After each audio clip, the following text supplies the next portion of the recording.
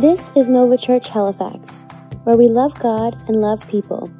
Tune in as Pastor teaches from God's Word and how we can have a Nova life, a new life. I want to encourage you from God's Word today. If you have a Bible today, you're going to see it on the screen as well. But in Luke chapter 17, on this Easter that we have so much to celebrate today, let me encourage you that God has a plan for your life.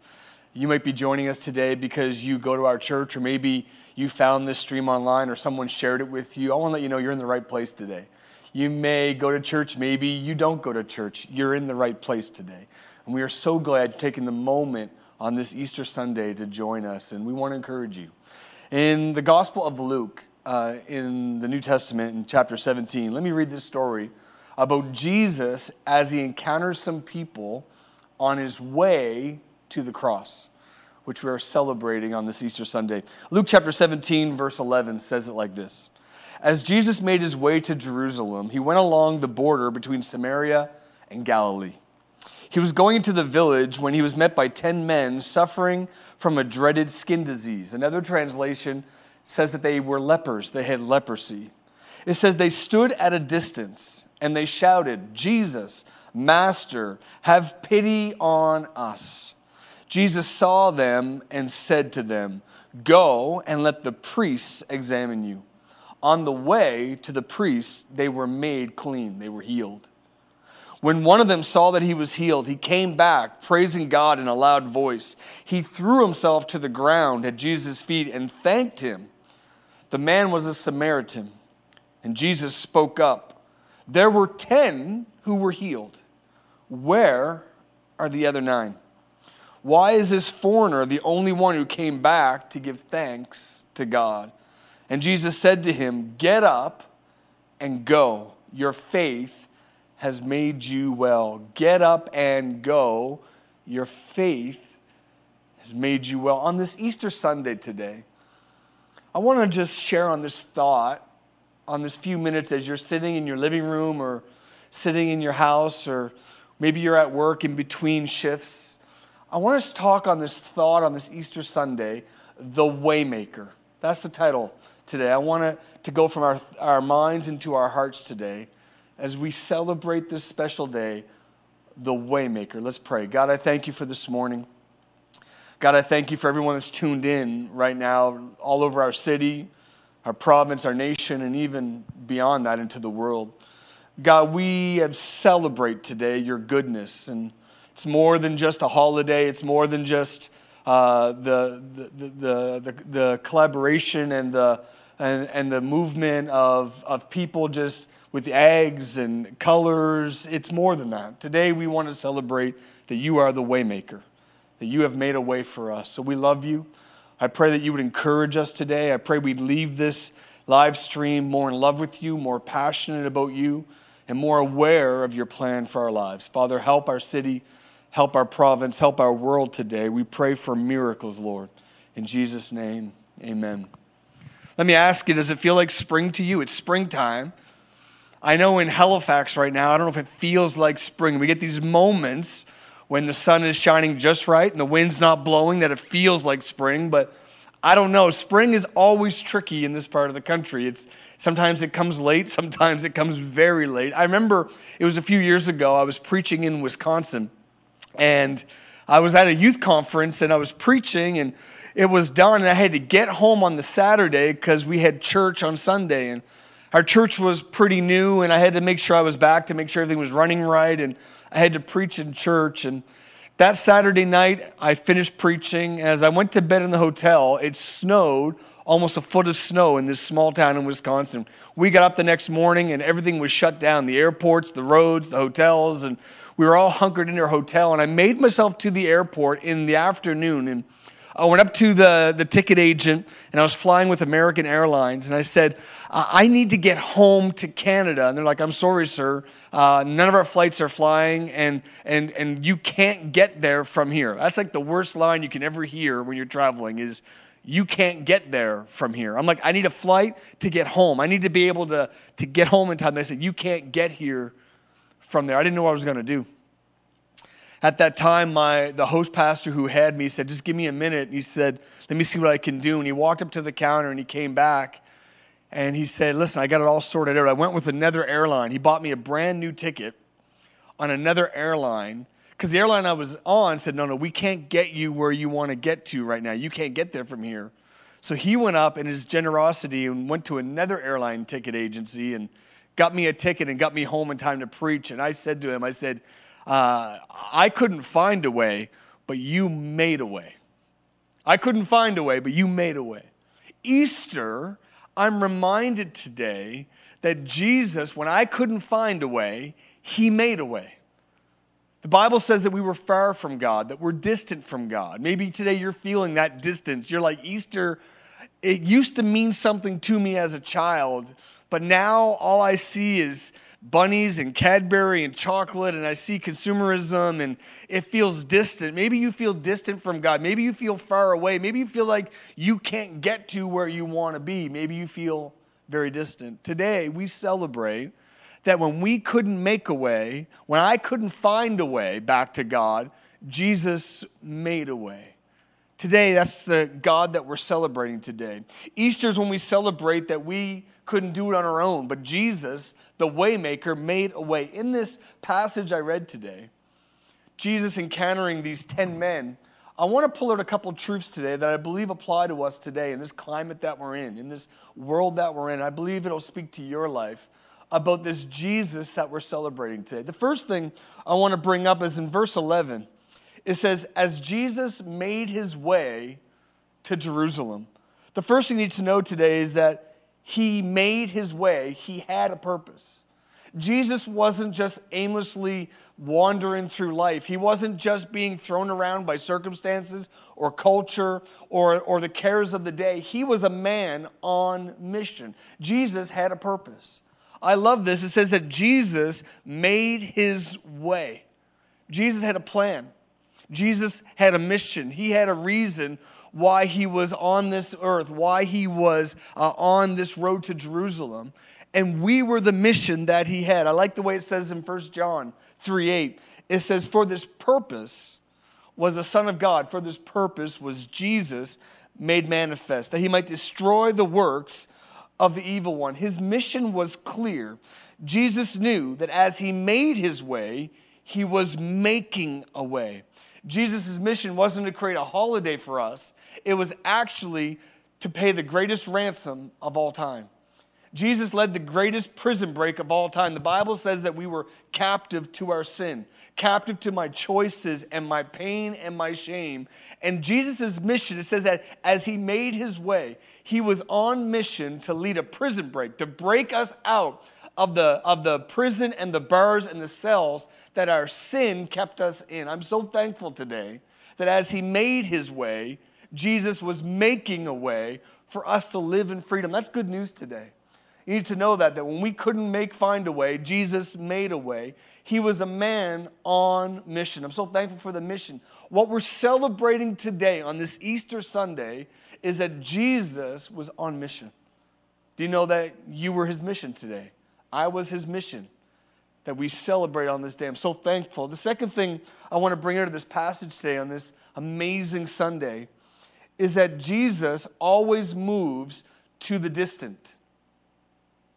Watch this. In verse 12, it says, he was going to the village when he met these 10 men who were lepers, and they stood at a distance.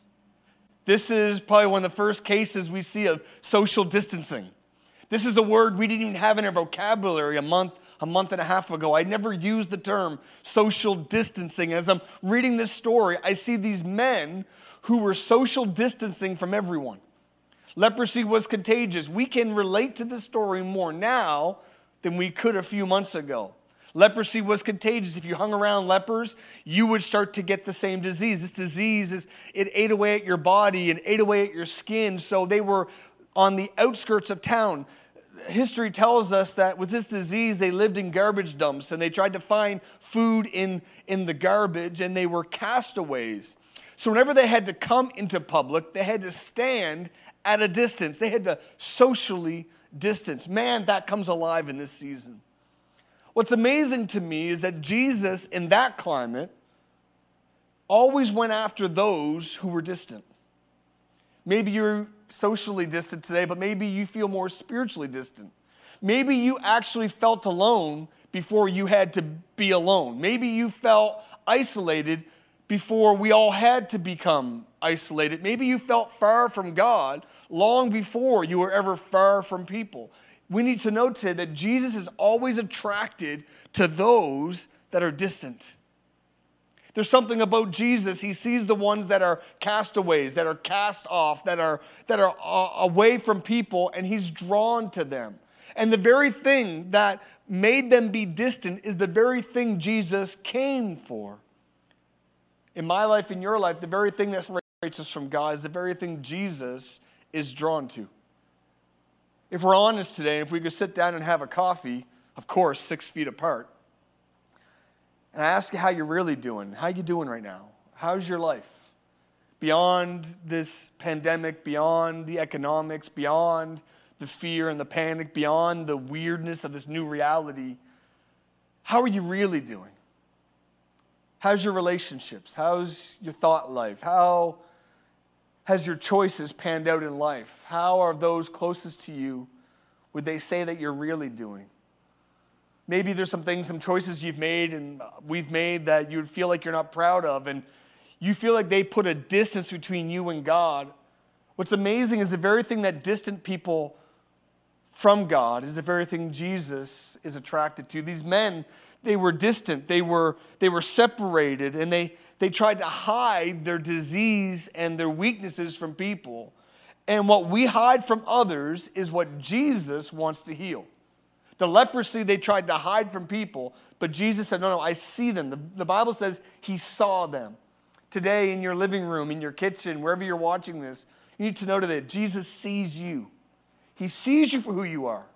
And the very thing that separates you is the very thing he's attracted to. And Jesus is not afraid of our pain or our shame. He's not afraid of the things that isolate us. In fact, that's a part of his mission, is to come and draw close to us. And in this first case of social isolation, Jesus pushes past the barriers, pushes past the fear, pushes past the disease and the decay, and reaches them right where they are. That's what we're celebrating today. This waymaker Jesus, when people said, no, you can't go near those people, Jesus goes, those who I died for, those who I'm here for, they are my mission. When I was far from God and my sin was decaying my life, my choices were wrecking my spirit, Jesus said, that's what I came for. What I tried to hide from is what he came for. Today, that's good news today. That's what we celebrate, this Jesus. We are his mission. The third point today I want to just enjoy from this passage is that some settle for moments, but Jesus is leading a movement. There's a difference between moments and movements. Moments are this small capsule of time. Movements live longer than the moments they were in. It says here in the verse 15 and 16, it says that all 10 were healed. These men who were isolated and distant, they had no hope. They had a past, but they really didn't have a future. They were living to die as their body decayed. It said 10 of them were healed by Jesus. But then it said one came back and thanked him. And I love this. It says this in verse 19. It says, Jesus said to him, get up and go. Your faith has made you well. It's interesting when I read that, I thought, what does he mean, make him well? I thought all 10 were healed. And here's what I've realized. There's a difference between being made well and being healed. Wellness and healing isn't the same thing. Wellness is so much better than healing. Healing is some of you. Wellness is all of you. See, in this story, you had 10 men who were overwhelmed with the physical and the temporal and the moment they were in, the season they were in, as lepers. And Jesus healed them and healed the moment, healed the temporary, healed the physical. But one came back and said, you know what, I'm realizing there's something more than just the physical.